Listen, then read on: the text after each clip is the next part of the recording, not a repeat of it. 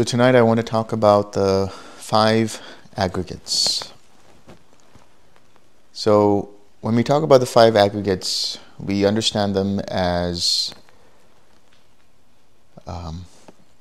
points of experience or containers of experience. The 5 aggregates are form, feeling, perception, formations, and consciousness. So the aggregates, they come from the word khandhas in Pali or skandhas, which means heaps. So they are heaps of experience that we have. And so the Buddha has categorized and delineated various modes or modalities of experiences through either the 5 aggregates or the 4 foundations of mindfulness, through nama rupa or mentality materiality, which is one and the same as the 5 aggregates, or through the 6 sense bases. You will see in various different suttas that the Buddha talks about these aggregates just directly as they are. In fact, in his traditionally understood as his second discourse, which is the Anatta Lakkhana Sutta, the 3 marks of existence or characteristics of existence are impermanence, dukkha or suffering, and the impersonal nature of things or anatta.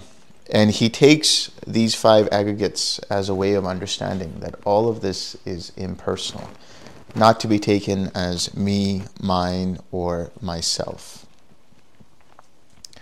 So he also talks about it in terms of the 6 sense bases. So for example, you have the eyes, so you have the form aggregate of the eye itself. You have the feeling aggregate of seeing.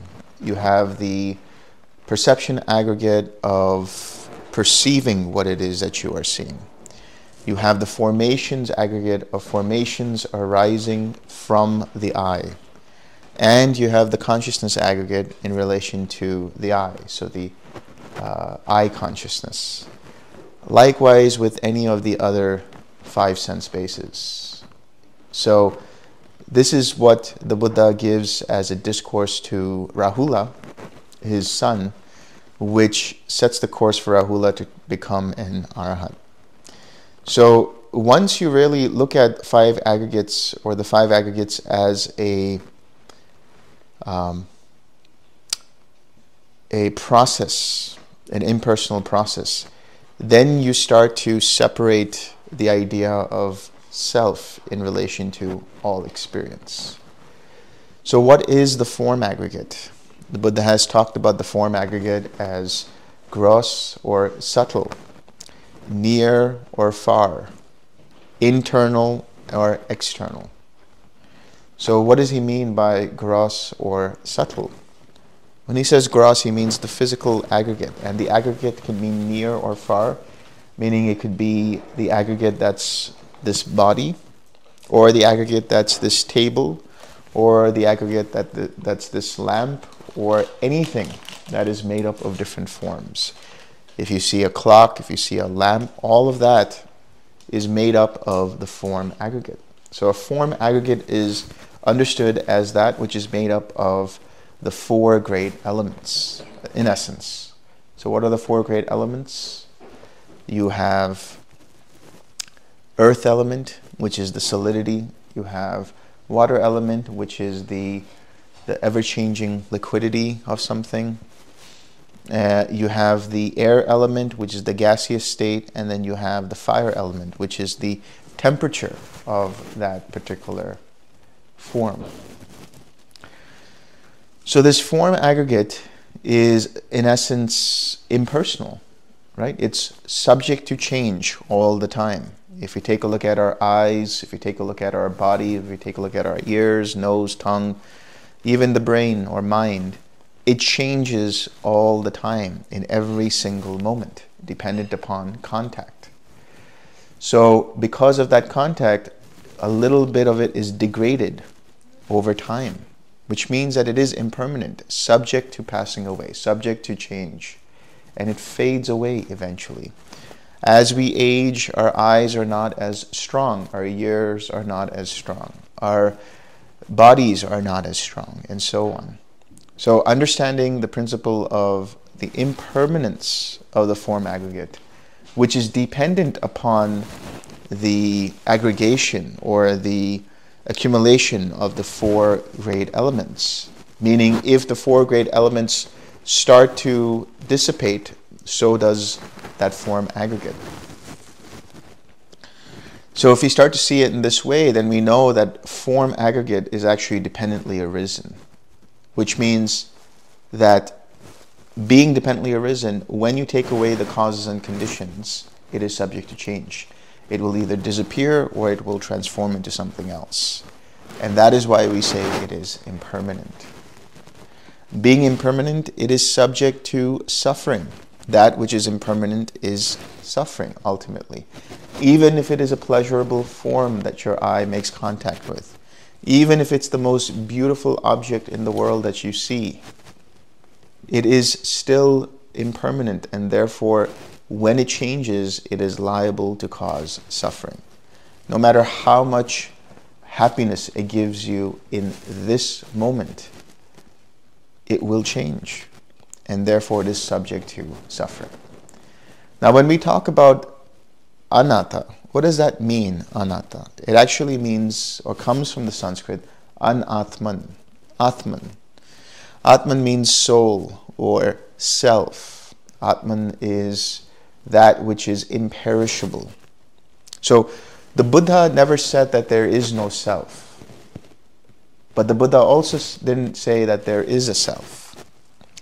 What the Buddha was referring to is he's saying, okay, during the time of the Buddha and prior to that, there's the idea of a soul, the Atma. Now, this Atma is understood as being permanent, as being imperishable, as being changeless, as being a source of happiness and the nature of all beings. So the Buddha says, okay, let's use that understanding of self as the touchstone, as the parameter to understand all of our other experiences in this world. If you take into account the form aggregate, you see that the form aggregate continues to change.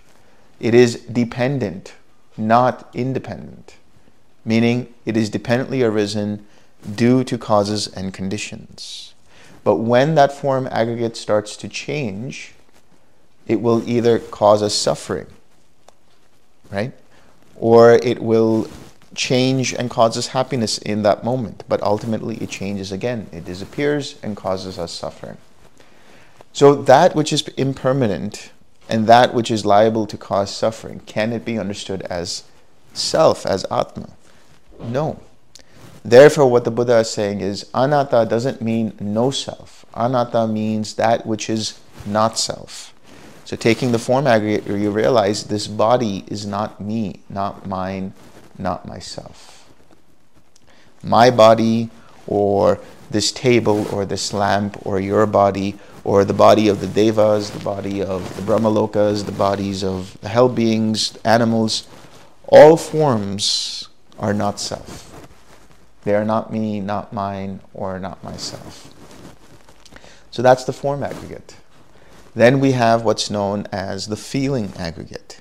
What is feeling? Feeling comes from the word Vedana, right? Veda, which means knowledge, to know something. So it is the experience of something. Vedana is an experience. This word feeling can give the confusion that it means that it's something emotional or hedonic. No. The hedonic idea of that experience as being painful or pleasant or neither painful nor pleasant is actually related to the perception aggregate, which we'll get to in a bit. But with the feeling aggregate, what it is any kind of experience that you have through any of the six sense bases. So what is feeling? Feeling is seeing. Feeling is hearing. Feeling is smelling. Feeling is tasting. Feeling is touching or experiencing. Feeling is thinking. But the feeling aggregate itself is dependently arisen. Dependently arisen by what? From what? Contact. What is contact? Contact is that process in which the sense base and the sense base object make contact, giving rise to a corresponding sense base consciousness. These three constitute as the sense base contact, which gives rise to some kind of an experience, the feeling. Understanding it in this way, we see that with feeling being dependently arisen through contact, when that contact ceases, in other words, we pay attention to something else, then that feeling or that experience also ceases. Therefore, it is understood as being impermanent. All feeling, all experience is impermanent. That which is impermanent, if it is a pleasant feeling, if it is a feeling that causes joy and happiness, when it fades away, what does it leave in its mark? Suffering, dukkha. Therefore, all experience, all feeling, whether it's the feeling of eating and enjoying your favorite piece of food, or being in the most super mundane state of a jhana, being in the highest levels of meditation, or enjoying just sitting in silence, all of that is feeling. All of that is experience. And therefore, it is liable to change. Therefore, suffering. And therefore, not me, not mine, not myself. Now, what is nibbana? Because nibbana is the nibbana dhatu, which is what the mind makes contact with. So in that sense, nibbana can be seen as an object, but it can also be seen as a process that the mind experiences as a feeling as a result of making contact with it. But nibbana itself is not to be seen as an experience. So, when somebody asks Sariputta that you seem quite happy, why is it that you are happy? And he says, because I have no feeling. There are no feelings present right now. And that is nibbana, right? That is vedana nirodha, bhava nirodha, tanha nirodha, and so on. And so the other person asks Sariputta, but then how could that be considered happiness? How could that be considered blissful? He said, it is because there is no feeling that it is blissful. Meaning, because it is unconditioned. There is no experience going on. That's why it's blissful. So, any experience that you have should be seen as for what it actually is, which is, it is impermanent, liable to change, liable to cause suffering, and therefore not me, not mine, not myself. This understanding alone for all experience, which means all experience that you're having, if you see it as a full experience, as something that you fully engage with without the sense of I. So in other words, there is just the feeling, then there is no suffering. There is the wonderful sutta that is the Bhaya Sutta, right? Where Bhaya goes to the Buddha and asks the Buddha, give me a discourse that can make me understand the cessation of suffering very quickly. And what does the Buddha say? Come back later, I'm on my lunch break. And so Bhaya asks him 2 more times, and as it would be when you ask the Buddha for something 3 times, he's bound to give it to you. So what does the Buddha say? Bhaya, you should understand it in this way. In the seeing, there is only the seen. In the hearing, there is only the heard. In the sense, there is only the sensed. In the cognizing, there is only the cognized. When Bhaya, there is no you in that, then there is no you by that. When there is no you by that, then there is no you after that. Just this is the end of suffering. In other words, all the experience that you're having, seeing, hearing, tasting, touching, smelling, thinking, if you do not implant a sense of I into it, then no suffering will arise. Do not take any experience personally. Don't take any experience as me, mine, or myself. Once you see this, then all experience is fading away without any kind of craving hooked into it, any kind of clinging hooked onto it, any kind of being hooked onto it, which can lead to birth of further karmic action and therefore lead to further suffering. When you understand this principle alone, that in itself, right, when you have unmuddled mindfulness of the present moment, this is what it means. Mindfulness of the present moment means that you're experiencing everything as it is without projecting I onto it, without saying this is me, this is mine, this is myself. It is just an experience. It is just a process. When you see it in this way, then you are free of all suffering. That is the key. So then you have tied to that feeling what is known as perception. Perception comes from the word sanya. What does sanya mean? Sanya means to recognize something, to recognize something. So the first time you see the color red, you cognize it, you understand it, and you learn that this is what is known as the color red. By labeling it the color red, now it is in your memory. Being in your memory, every time you see the color red, you perceive it as red. Likewise with everything else that you've learned. So perception is rooted in memory and concepts. Perception is that which labels things. Perception can lead to suffering. The perception of anything can lead to suffering. Why? Because perception is tied to feeling, and feeling is dependent upon contact. When that contact changes, so does that feeling. When that feeling changes, so does that perception. Your memories themselves are impermanent.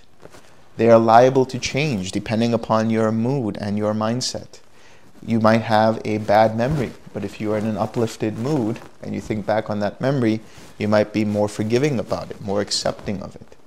You might have a good memory, but you might be in a bad mood. And you think back on that good memory, you might try to look at all the bad little things that you could bring down from that memory. So memory and perception, these are closely linked, right? Perception comes from that memory. And if memory changes, so does perception. Perception, therefore, is impermanent. And when it changes, it is liable to cause suffering. Our memories are not our own. No matter how personal they seem, no matter how emotional they are, no matter how concrete they feel, they are not ours. Memories are just experiences. Memories are just the thinking process of the mind coming about. And for us to say that it is a pleasant memory, that it is a painful memory, or it's a neutral memory, is that process of perception. So feeling is just experience. That which says that that feeling is painful, pleasant, or neutral is perception. So perception is always changing, all the time, right? Because of that, we can't say that perception is me, mine, or myself. Therefore, perception is not self. Then we come into what's known as formations. Formations come from the word sankhara. So sankhara, so sun is like S-A-N. Sun is the extreme form of something, or added upon. And kara is a process of making. So sankhara means to cook up something. It is the process of preparing something. So these are percolations, formations, mental constructs that come about in the mind.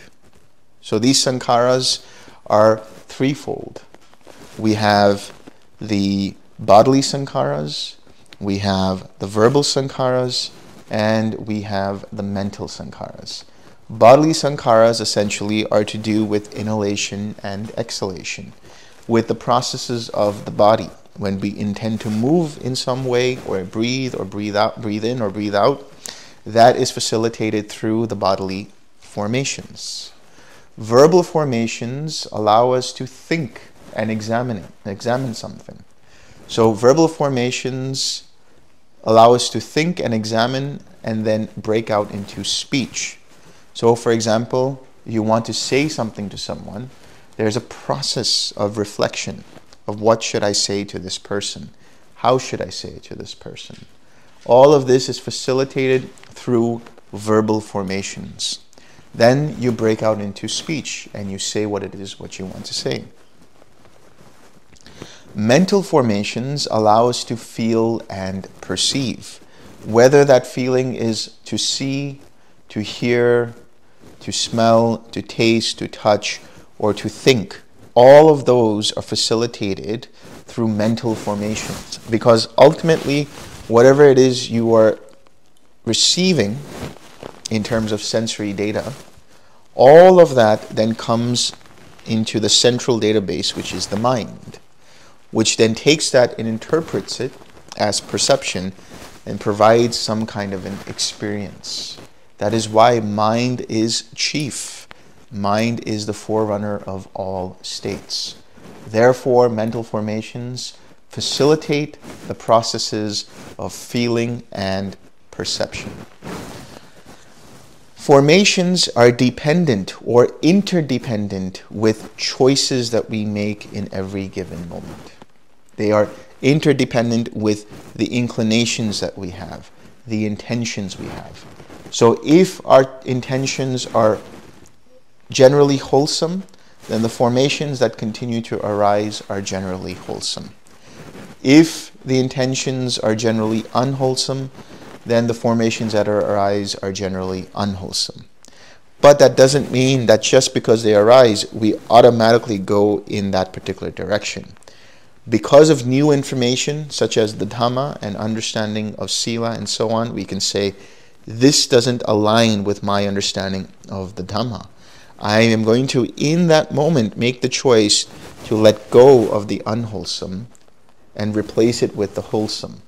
Every time you do that, you are grinding away at the unwholesome formations and replacing that with wholesome formations. At the level of the brain, what that means is you are pruning the synapses that cause you to make the almost automatic choice towards an unwholesome state. And you are strengthening certain synapses that, or creating new synapses that allow you to start to incline towards the wholesome. So the idea here is, or the question that would arise is, do we have free will or do we not? No, we do not. We do not have free will. Every intention that is there is always conditioned by some kind of factor. I'm being intentionally silent here because I want that to sink in. You do not have free will. What you do have is free won't. Which means what you will not do. Right? Because you always have the choice in every moment, based on the conditions that are present, to say, in the very, very last moment, to say, no, I'm not going to do that. I'm going to change. I'm going to do something else. So what you do have is a conditioned intention, a conditioned will, conditioned by various factors, environmental factors, behavioral factors, genetic factors, things that you've learned from your parents, things that you've learned from your grandparents, things that you see out in society, things that you've seen on television, and so on and so forth. All of these things, along with, evolutionary psychology and so on, all of that has an effect on the choices that you make in every present moment. However, there is that part of the mind that is able to say, I'm choosing not to do this, based on new information, based on your understanding of what seems wholesome and what seems unwholesome. So formations continue to change dependent upon choices we make in every given moment. And that is why formations are also known as the carriers of karma. That is to say, they are karmic facilitators. There is a contact that arises with the external world. This feeds back into the mind to bring up certain formations that allow us to experience the world because of that karma in a certain way. In that process, at that point of experience, we now have the choice to say, this experience is me, mine, or myself, and take it personally and crave more for it, or we can choose to let go of taking it personally and allow that process to dissipate. So what does this mean? Everything from ignorance all the way down to experience, all of that is inherited karma. It is old karma that arises dependent upon choices we've made in the past. Now, we can choose, by taking it personal, to crave more for it, to have aversion towards it, or to identify with it, and then cling to that and make rationales for why we think we want it, or why we think we don't want it, or why we identify with it, which then gives rise to becoming, which is, I am this, right? It's the habitual tendencies that then incline your mind towards a certain karmic choice that further propagates that particular karma, that further propagates that particular kind of suffering. So that choice in every moment is present in where you can either say, I'm choosing to see this as impersonal and letting it go and accepting things as they are, or I'm choosing to hold on to it, wanting to change the present moment, cling to it, and cause myself more and more suffering. But this is all facilitated through mindfulness. Awareness of things as they are right now, right here, in the present moment. Once you have that, and with all of the other tools that you are cultivating through the meditation practice, using right effort, using the 4 R's or the 6 R's, whatever you want to call them, this all is present for you, available to you in that moment. And if you just give a pause in that moment before reacting, this gives rise to the response towards what is happening instead of reacting to the situation. Every time we have reactivity to a situation, every time we react in a way that causes us to cling further, we are causing more suffering. But if we have that pause that gives time for the mind, or the capacities of the mind that have wisdom and compassion to arise, to be able to say, no, this is not the right choice, or no, I should not do it this way, or this is what I should be doing, or this seems most appropriate in this particular instance.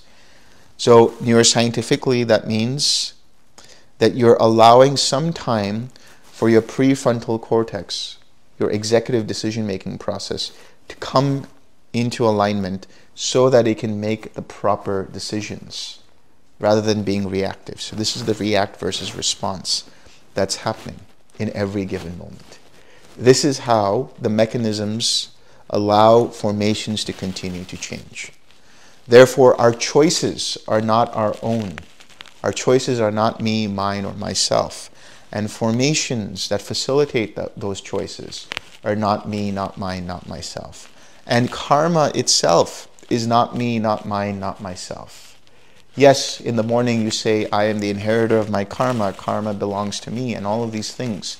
This is to make you more responsible. But in the absolute ultimate sense of the understanding, karma itself is impersonal, not to be taken as me, mine, or myself. Finally, we come to awareness, or vijnana, or consciousness. Vijnana, so the word jnana means, again, to know or to cognize, the knowledge of something. V is the division of something. So the consciousness here that we're talking about, the awareness here that we're talking about, is divided by, or divided between, the eyes, the ears, the nose, the tongue, the body, and the mind. So there's the eye consciousness, the ear consciousness, the nose consciousness, the tongue consciousness, the body consciousness, and the mind consciousness. So that consciousness is essentially facilitated through our ability to pay attention to something. If I tell you all to look at this particular finger, all of your attention is on this finger. So your eye is making contact with the finger, and there is a corresponding eye consciousness dependent upon that.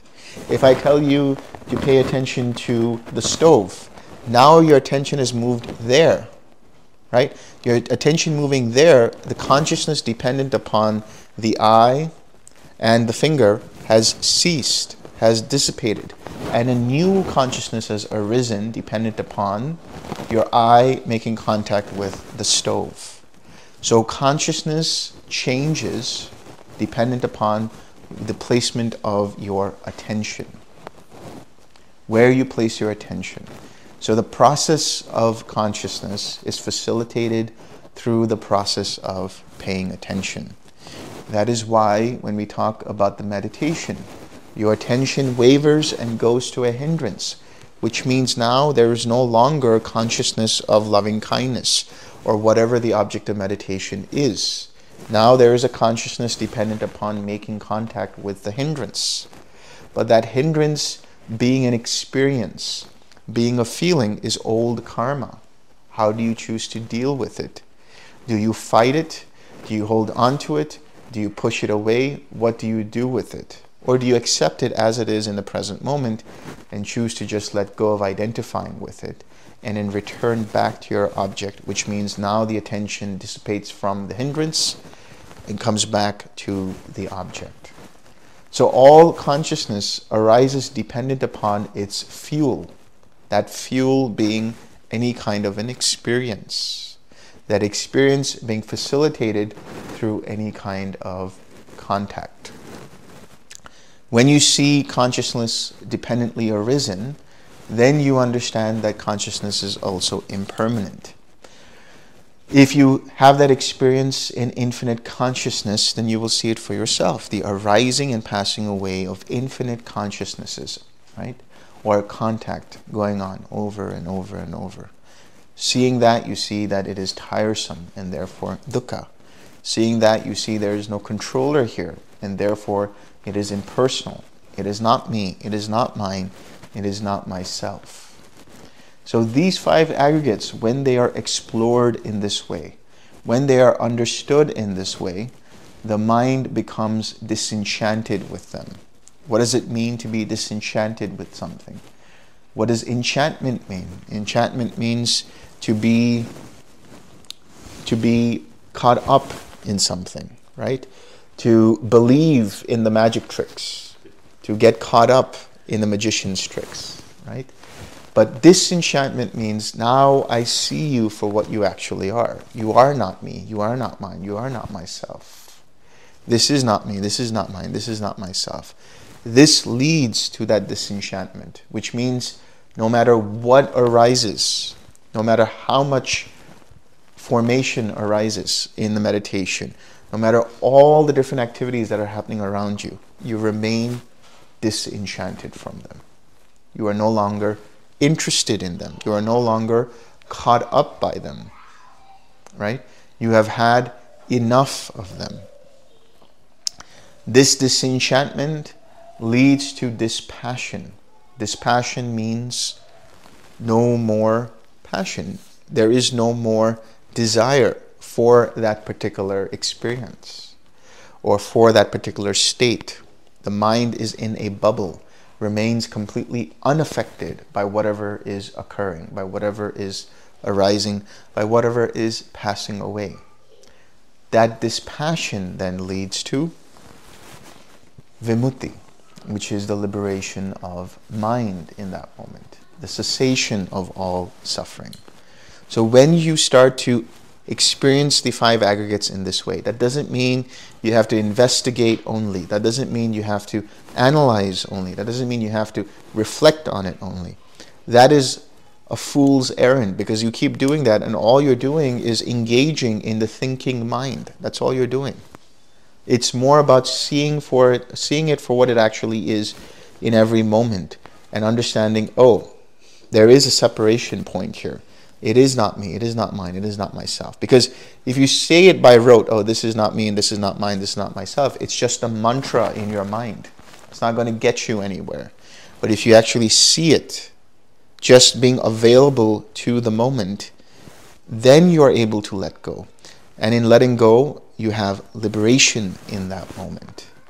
So this is the way to see the five aggregates. This is the way to detach the clinging in relation to the five aggregates. What does it mean when we say the clinging in relation to the five aggregates? Because that is a question that is asked in the suttas. Is the clinging the same as the five aggregates, or is the clinging different from the five aggregates? And the answer is it's neither the same nor different. Because if it was the same, if you cease clinging, you cease the aggregates. But if it was different, then it means that once you cease the clinging, then the aggregates continue on their own. In reality, the clinging is in relation to what the mind attaches the sense of self to. In terms of, it says, these aggregates are either mine, or these aggregates are me, or I am in these aggregates, or I am separate to these aggregates. Right? So that is the five aggregates multiplied by the 4 different kinds of self-views, which are the 20 different self-views. So that is the clinging that we're talking about. Right? So the 5 aggregates themselves are impersonal. So too is the clinging. But the clinging itself needs to be weeded out. Once the clinging is weeded out, then you see the 5 aggregates for what they actually are. Now there is no more taking things personally. Now there is no more being, because that is another question. When we talk about being, how do you define a being? And the Buddha says, whenever there is some karmic engagement, or whenever there is an identification with one or more of the 5 aggregates, there is said to be being. So the destruction of being, the letting go and extinguishment of being, is the letting go of taking the aggregates personally. So just this understanding will liberate the mind. But in order for that understanding to arise, it requires the Eightfold Path, which includes samadhi, which includes right collectedness, going through the jhanas and seeing for yourself how this process works. This is why when I say the mind is your teacher, it means that your mind is showing you how this process works. You have to just be open and observe like a scientist, this is what's going on. But that doesn't mean that you're observing from the sense of an observer. There is only observing happening. Going back to the Bhaya Sutta, there is no meditator that's there. There is only the process of meditation happening. So this is what is meant by metacognition. There is the awareness, there's a space given to the process of meditation. The mind is observing the mind meditating.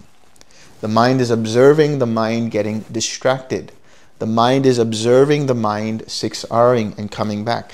The mind is observing the mind going into this jhana. The mind is experiencing the mind seeing loving kindness, and so on and so forth.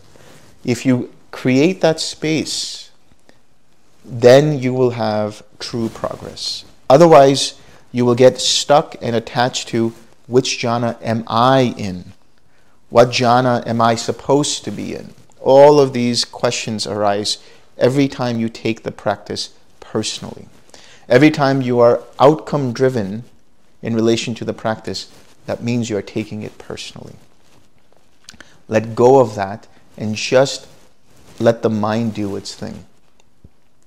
Then the progress through the jhanas is at light speed. And before you know it, when you least expect it, the mind is liberated. Now, are there any questions?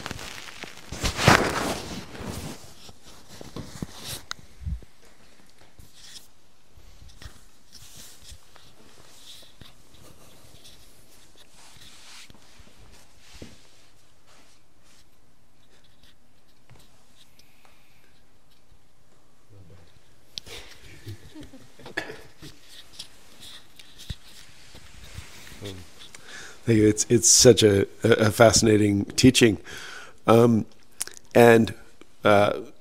this sort of the thought of how does one approach that on a moment-to-moment basis when it's so kind of counterintuitive to our conventional way of seeing the world. So I don't know. Let's say I'm thinking, this is not me, this is not mine, and then somebody steps on my foot and breaks my toe.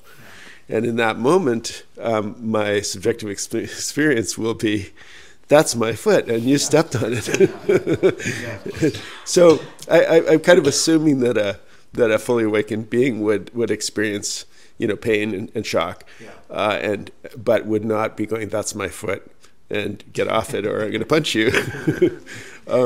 So I mean, there are times when it's like, hey, that's my piece of chocolate. And then it's like, what? And just hearing that could turn the mind around, and there'd be like an experience of letting go of self. But that's kind of like winning the lottery or something in a certain way, right? Yeah. So I wonder if you could just speak to how to approach this on an ongoing basis. So a couple of things. In Majjhima Nikaya 22, the simile of the water snake, the Buddha actually addresses this. And what he says is, if you look at the grass outside, he says, and if someone were to burn up that grass, how would you feel about it? And they would say, we wouldn't feel anything about it because it's just grass. That's the same way you should see the 5 aggregates, he says. This is not mine, this is not me. So if it happens, it happens. But of course, subjective experience, it is painful. So how do you deal with it? That's where the 2 darts understanding comes to be. The first dart is the pain itself, the physical pain or whatever the experience is.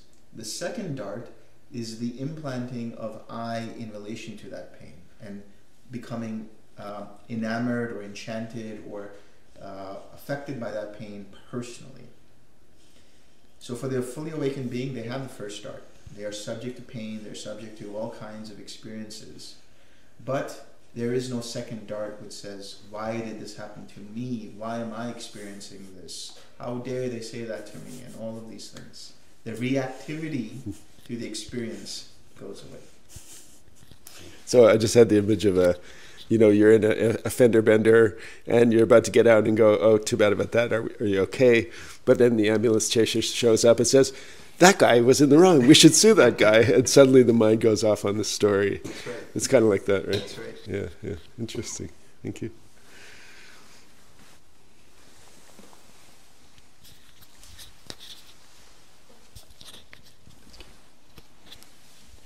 I thought the free won't thing was interesting because that was what I was struggling with when I was trying to apply the don't do anything recommendation, because it felt like I can either do as the mind is impulsing me to, or I can veto that. So it was like, I got to do something either way, but I'm not supposed to do anything. So interestingly, I don't know if I was applying this correctly, but I remembered your analogy of the flashlight, and then at the end it's just pointing at nothing. And so when I was in quiet mind, I tried to apply that, and the way I thought of it is like, all right, I'm just going to try and point the flashlight in the same direction. So in terms of like doing something, that's what I did. I didn't do anything except for that of just like, let me just try and keep my attention on this, in this same direction, and then that worked. Yes, Okay. because you weren't looking at anything in particular. It was just going in that direction, but not in anything in particular. Yeah. Another thing on that note, after that, well, it's kind of gone away now, but for a while after that session, it felt like I had that. Usually when I'm going through the jhanas, I'll have these different, especially in the later jhanas, I'll have these different points of tension in my head or in my neck or something, and then they go away when I finish the sitting. But then this time they were still there, and it felt like I was still kind of in jhana, but it was mostly like head and neck tension. So I also get a lot of tension in the eyes. I think I know what you're going to say, but do you have any other tips on on how to not get so much tension?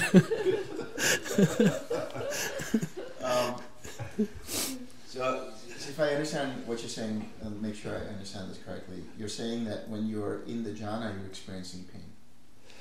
Not pain. It's just tension. Like especially when I was moving towards signless, I felt like there was a bunch of pressure building up in my eye. It didn't really hurt. It was just concerning. Right. And then when you came out of it, was the pressure still there? Actually, no. When I went into signless, then it kind of disappeared, and it felt like I didn't have any eyes. Yeah. There's your answer there. I just gotta keep going. Keep going. It could be meditation. It could be mental. Like it's a psychosomatic experience. It's not necessarily physical. Okay. Kind of like an anticipation thing or something like that. Yeah. Okay. All right. Thanks.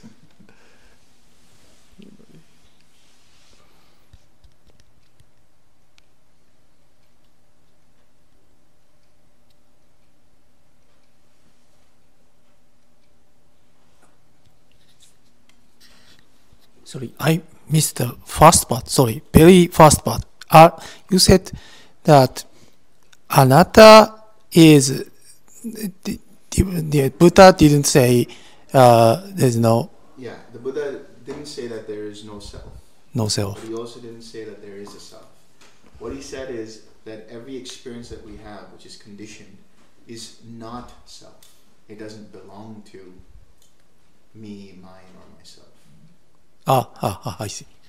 Thank you.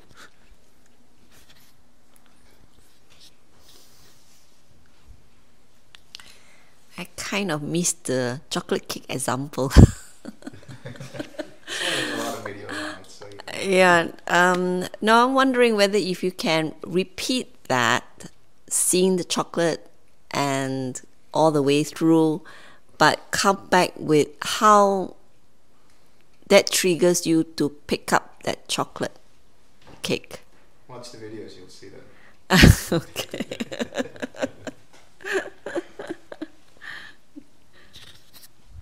One other question: when I'm thinking about it, and I'm just thinking about it, and I'm not in meditation, I have this fear that if I achieve some level of awakening, then I'll be totally different, and I'll lose all my aspirations, and I'll just kind of throw away my career and all that. But then when I'm meditating, none of that really pops up. Yeah. So is it, do I need to worry about it, or should I do something about it, or can I just forget it? Yeah, you think about all of those thoughts that arise. What are they actually? They're just thoughts. They're thoughts arising from a sense of identity, right?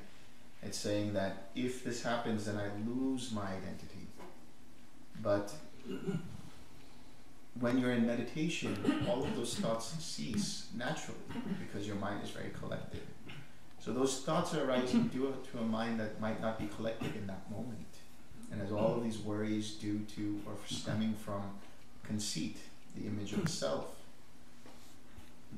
But if you take that away and you just continue meditating, like I said, you can't accidentally become fully awakened, right? So you let go, you let go, you let go. But if there's still something that's still being held on to, and it will prevent you from going further. But you think about how this process works and what it changes. What it does is, as you get closer and closer to being fully awakened, your life starts to become supportive of the Dhamma, one way or the other. Like maybe once you become a stream enterer, you become more generous towards monastics, or you become more generous towards causes in relation to the Dhamma. When you become a Sakadagami, maybe you become a little bit more interested in listening to more Dhamma talks and so on. When you become an Anagami, maybe that's when you choose to actually become a meditation guide or something, you know. Or maybe you incline your career towards meditation. You incline your career towards how you can facilitate people to know more about, you know, Buddhism or the Dhamma. And when you become fully awakened, you don't want to do anything at all. So, you know, that's why I say being a fully awakened person means that you are the ultimate slacker. Right? Nothing wrong in it. It's wrong because society says it's wrong. It's wrong because the way this world has been built says you have to be a contributive factor towards society. But once you disengage with samsara, then when you re-engage with samsara, you do it from a way that is beneficial to samsara. Okay. And more effective and efficient in being beneficial to samsara. Okay, thank you. One other thing, I feel like you mentioned this before. You were saying that because there can be a cessation that doesn't lead to a path or achievement. So then in order to kind of like try and have a cessation that does, you sort of, you like set an intention when you're in the signless state, or like right before, or you make the determination to see the links of dependent origination. I'm just trying to remember what that was. Well, I think this could have been in relation to the attainment of being able to go into cessation whenever you want. I don't know if that was related to the links of dependent origination. I have to really think about that. Or maybe it was something about when you've had an attainment, because then you see the links of dependent origination. Yes, is that accurate? Yeah. Okay. So the idea is that when you will see the links of dependent origination, or even afterwards you'll have better clarity on how dependent origination works. So it's like, for some people, for example, one person had a wonderful cessation experience, nothing happened, and then they were walking into the bathroom, and when they came out ready to go out to bed, it all just appeared to them, the links of dependent origination. So there could be a little bit of a delay too, but seeing the links and understanding dependent origination is definitely a surefire way of knowing whether somebody's had a path of fruition. Okay, thank you.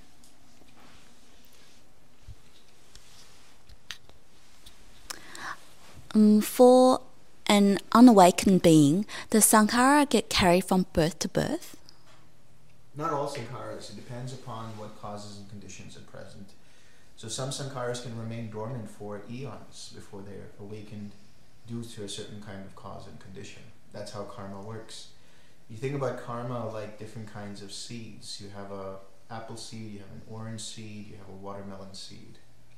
And by the nature of that particular seed, it will germinate at a certain point in time, and it will come to fruition at a certain amount of time. But if there's not enough water being given to the apple seed, or not enough sunshine being given to the orange seed, but everything is proper in its right way for the watermelon seed, then the apple seed might grow slower or might not grow at all. The orange might grow slower or not at all, but the watermelon will come into full fruition. In the same way, that works for karma and by extension for sankharas. And can you please comment on how does that, like the mechanism of how that happens from one birth to another? Like what, in it, as you mentioned, the seeds, like say, symbolically speaking, that they get carried into the next birth, but through what? Through craving. When there's any kind of attachment or identification in that moment, it will awaken or activate certain formations, which will give rise to a corresponding consciousness, which then transfers all of that into the next life. So in between birth, that process can happen. There can Before be craving. birth and no, before the death of that being, at that moment of death, that reaction that being has at that moment of death is what determines what formations come into being and what formations are taken into the next birth.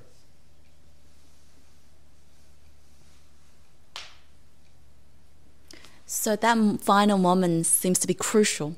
Yes. So like even the person might have done a lot of practice and they have say 60%, of their habitual tendency tend to be wholesome, but in that final moment, there arises the unwholesome, and then that kind of determines the. So that is why if you get to stream entry, then you don't have to worry about it. There's a guy named Mahanama who spoke to the Buddha and says, "I'm very worried about something." The Buddha said, "What?" He said, what if in my final moments my mind inclines towards the unwholesome and I go to hell? And the Buddha said, for someone who is a stream enterer, they have closed off all formations that can lead to a lower realm. So their mind will always incline towards something wholesome. So the security is in entering the stream.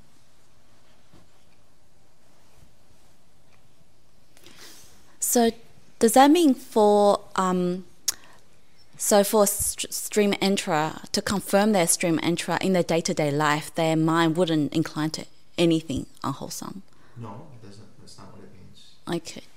It means that they will maybe take something personally for some time, but because of the intelligence of the Dhamma, the wisdom of the Dhamma, they will let go of it. They'll say, no, this doesn't serve me, so I'm choosing to let go of taking this personally in this moment.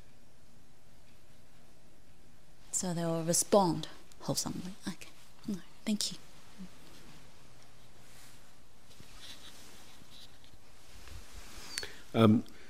Just to clarify, have you ever encountered an anagami who said, "Oh, I wish I wouldn't have done that. I wish I would have stayed a Sakaragami or a Sotapanna so that I could continue to enjoy the things that I enjoyed back then." Have you ever met anyone like that? No. Thank you. No regrets. That's just a cross examination. Why didn't you take the blue pill? And I'm a little concerned with the language of slacker, just because someone who might encounter this without any background information might think, oh, what? They're just a bunch of lazy people. Yeah. And I mean, my experience has been that the more awakened somebody appears to be, the more incredibly valuable their existence and the activities they do are, and also the efficiency of the activity, and in both in terms of getting a lot done, but also in terms of the outcomes, is just exponentially better than anybody who's done time management courses or something, or works really hard or has a good work ethic and so on. Yeah. So I just want to bounce that off you. Yeah, that's a good point. I mean, when I say slacker, I really, of course, it's tongue-in-cheek, but really what it's referring to is that they don't get invested in things that other people might get invested into, right? And so such a person would be working off of intuition all the time, which means they allow intuition to guide what's going on, which makes it that much more efficient and that much more valuable to people, or to samsara, because they're not invested in the awakening of other beings. They're not motivated in having a certain number of followers. They're not motivated in propagating the Dhamma. That's what it means when they're slackers. Right? They're not evangelists. But when they do find themselves in situations where people want to know about the Dhamma, if it's appropriate or not, and they teach or they like the path or whatever it is, it's that much more effective. Thank you.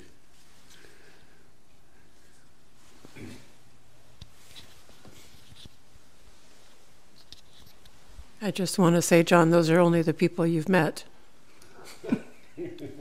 Or you think you've met. What about the ones that are really You can never slacker? be truly sure. What's my evaluation of a slacker or not slacker? Definitely my work ethic. Was it? Do you have a question? I was just gonna ask, wasn't there something or other Buddha who didn't actually want to teach anybody? And he Yeah, just, that's the Pacheka Buddhas. okay. Yeah, they're the Buddhas who basically stay in the caves, stay in the forest, and don't actually teach the Dhamma. They just chill, They just chill. slack. They slack.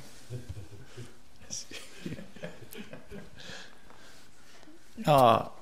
I have a question, very beginner, stupid question. I'm sorry. There are My other questions. this time your talk, my understanding is about 5 aggregates and happiness.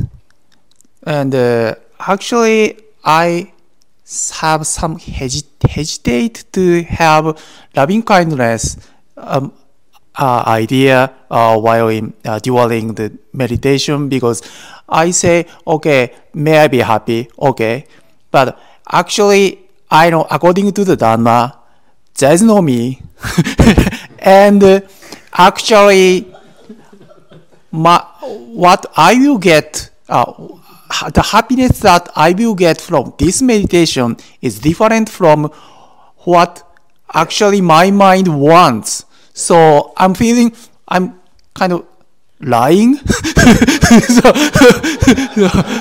so I have some hesitation, but one of them would be such kind of thing. Do you have some recommendation? Yeah, so one of the things you have to understand is when we say happiness, right, there is an idea of happiness. But when you come to true happiness, it is not within the realm of concepts that are there in the mind. So you can only engage in concepts. Your mind can only engage in the idea of what happiness means. Happiness can mean an exuberant joy. Happiness can mean satisfaction and contentment and tranquility and serenity and all of it. So everybody's definition of happiness can be whatever it is. And that's fine. May all beings be happy is your definition of what happiness is. The ultimate happiness, which is Nibbana, cannot be defined. It is undefined, undefinable. It can only be pointed to by certain concepts that only point to, the borders of that ultimate happiness. So you're not lying to yourself. Thank you very much.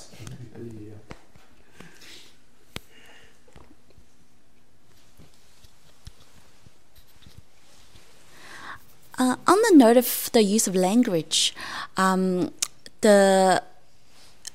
know like it's been mentioned quite a bit, like in the Dharma teachings, the right view, right understanding, the word right.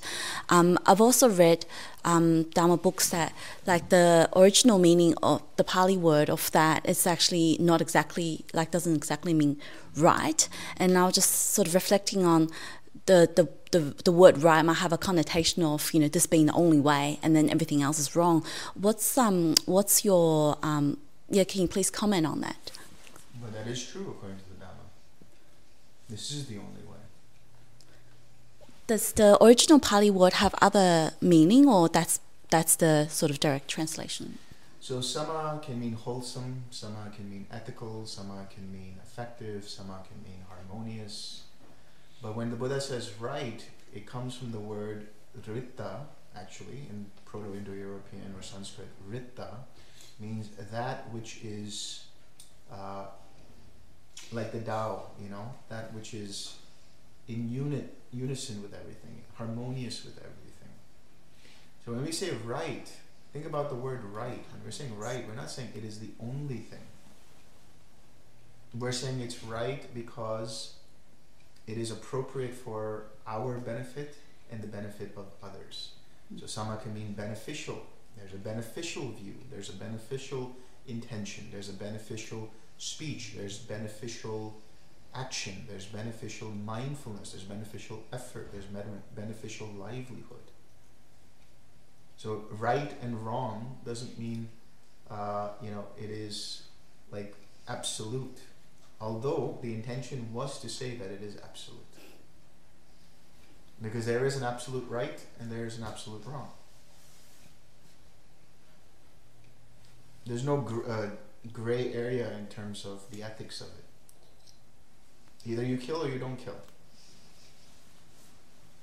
Either you steal or you don't steal. Either you lie or you don't lie. Either you cheat or you don't cheat. Either you have a drink or you don't have a drink. There can't be, it's like that old Seinfeld joke about, what is that, the laundry? Either it's dry or it's not dry. There's no in between.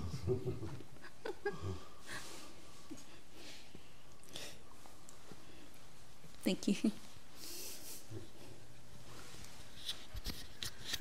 You can't get a little bit pregnant. That's right.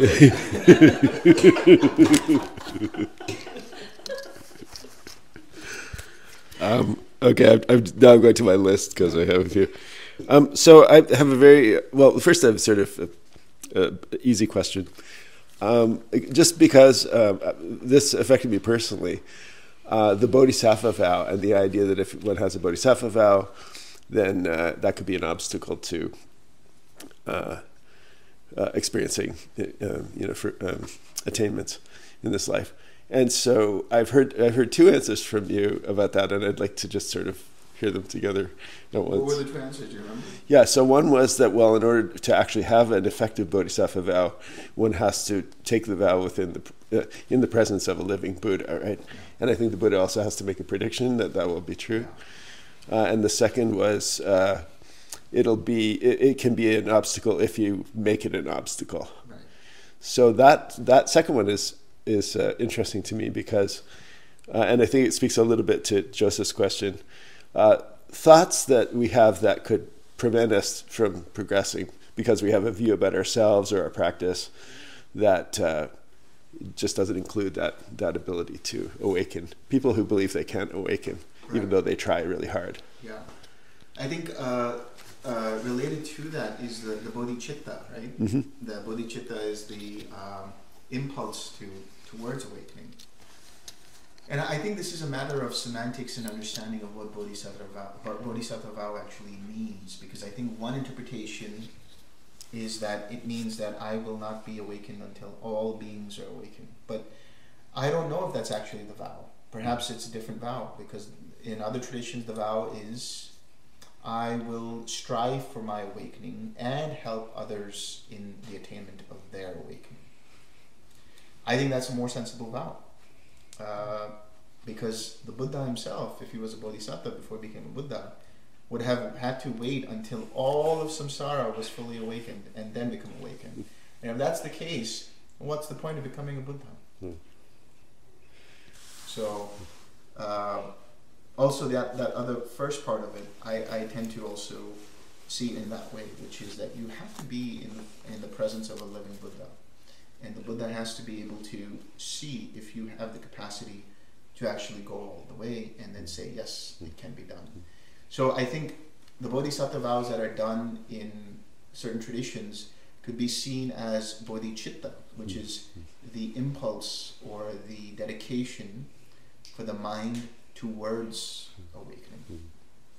That might be the better way to look at it.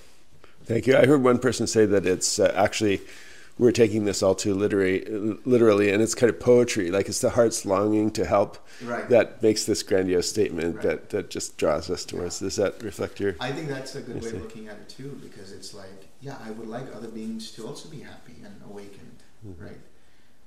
I think adding the idea that before I'm awakened, I will make sure other beings are awakened, that comes from the ego. That's a big, hubristic statement. So. Thank you. And this is sort of pertaining to what you mentioned a bit ago. The idea that there can be an attainment and like the fruition, but then there seems to be a kind of fruiting, as Laurie was calling it, in which over a period of weeks, months, maybe I don't know, years could be. There's not even an integration, but there's a kind of the activation of those qualities from that attainment, so that one might realize like a sila is coming at one in a completely new way that wasn't there before, and that takes time to actually manifest.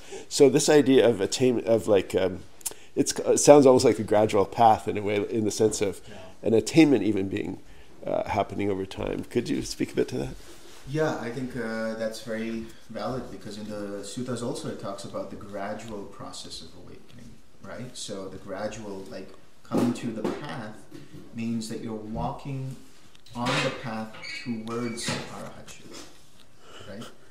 Or once you attain arahatship, there's a fruition that goes on, or any of the different paths. So there is walking, which is the actual process of attaining, and then being attained, which is the fruition. And that can happen immediately, like there can be a path and then there can be a fruition. But general examples in the suttas talk about, or I should say major examples, or most examples, are of a gradual kind of awakening, a gradual kind of process. That's why when you look at Upanisa Sutta, you have the different kinds of factors that lead to that liberation, but it's not a one-stop shop. It's like you have to do that, and then there's another level that you have to uncover, and another level you have to uncover. But in terms of the fruiting aspect, I think when you talk about like sila or cultivating more samadhi, that happens due to causes and conditions. So you might have the fruition, which is the destruction of the taints and so on. Right. But the cultivation of psychic powers, for example, might be something else. Or the cultivation of certain meditative attainments might be something else. So those are all practical processes that you can cultivate. But is it necessary? Well, it's added on to it, let's say. Thank you. Thanks.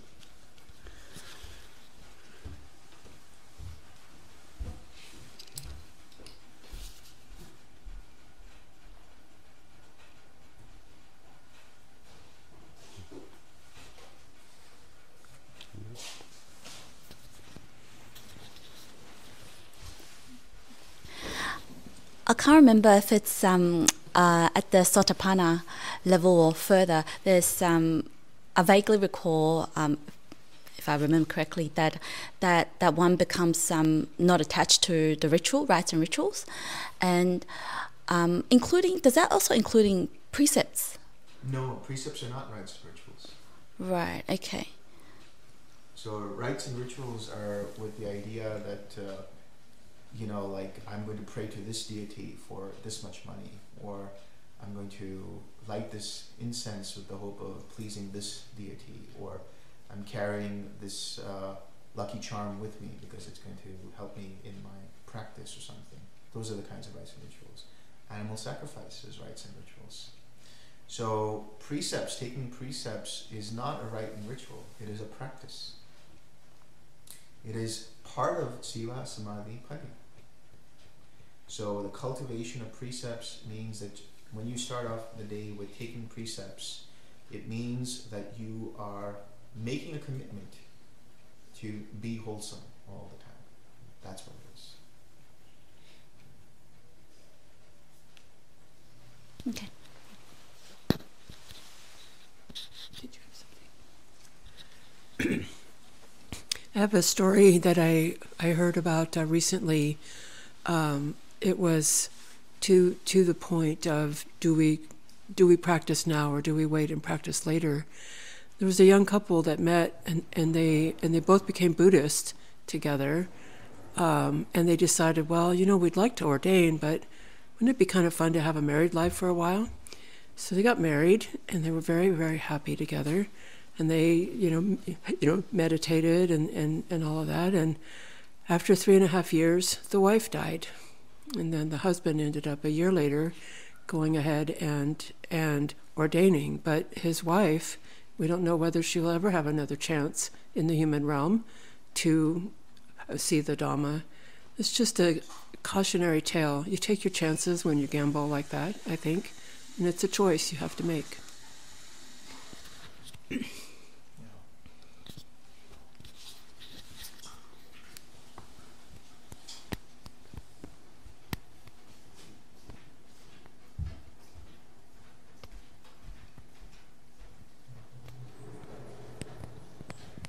On that note, let's share some merit.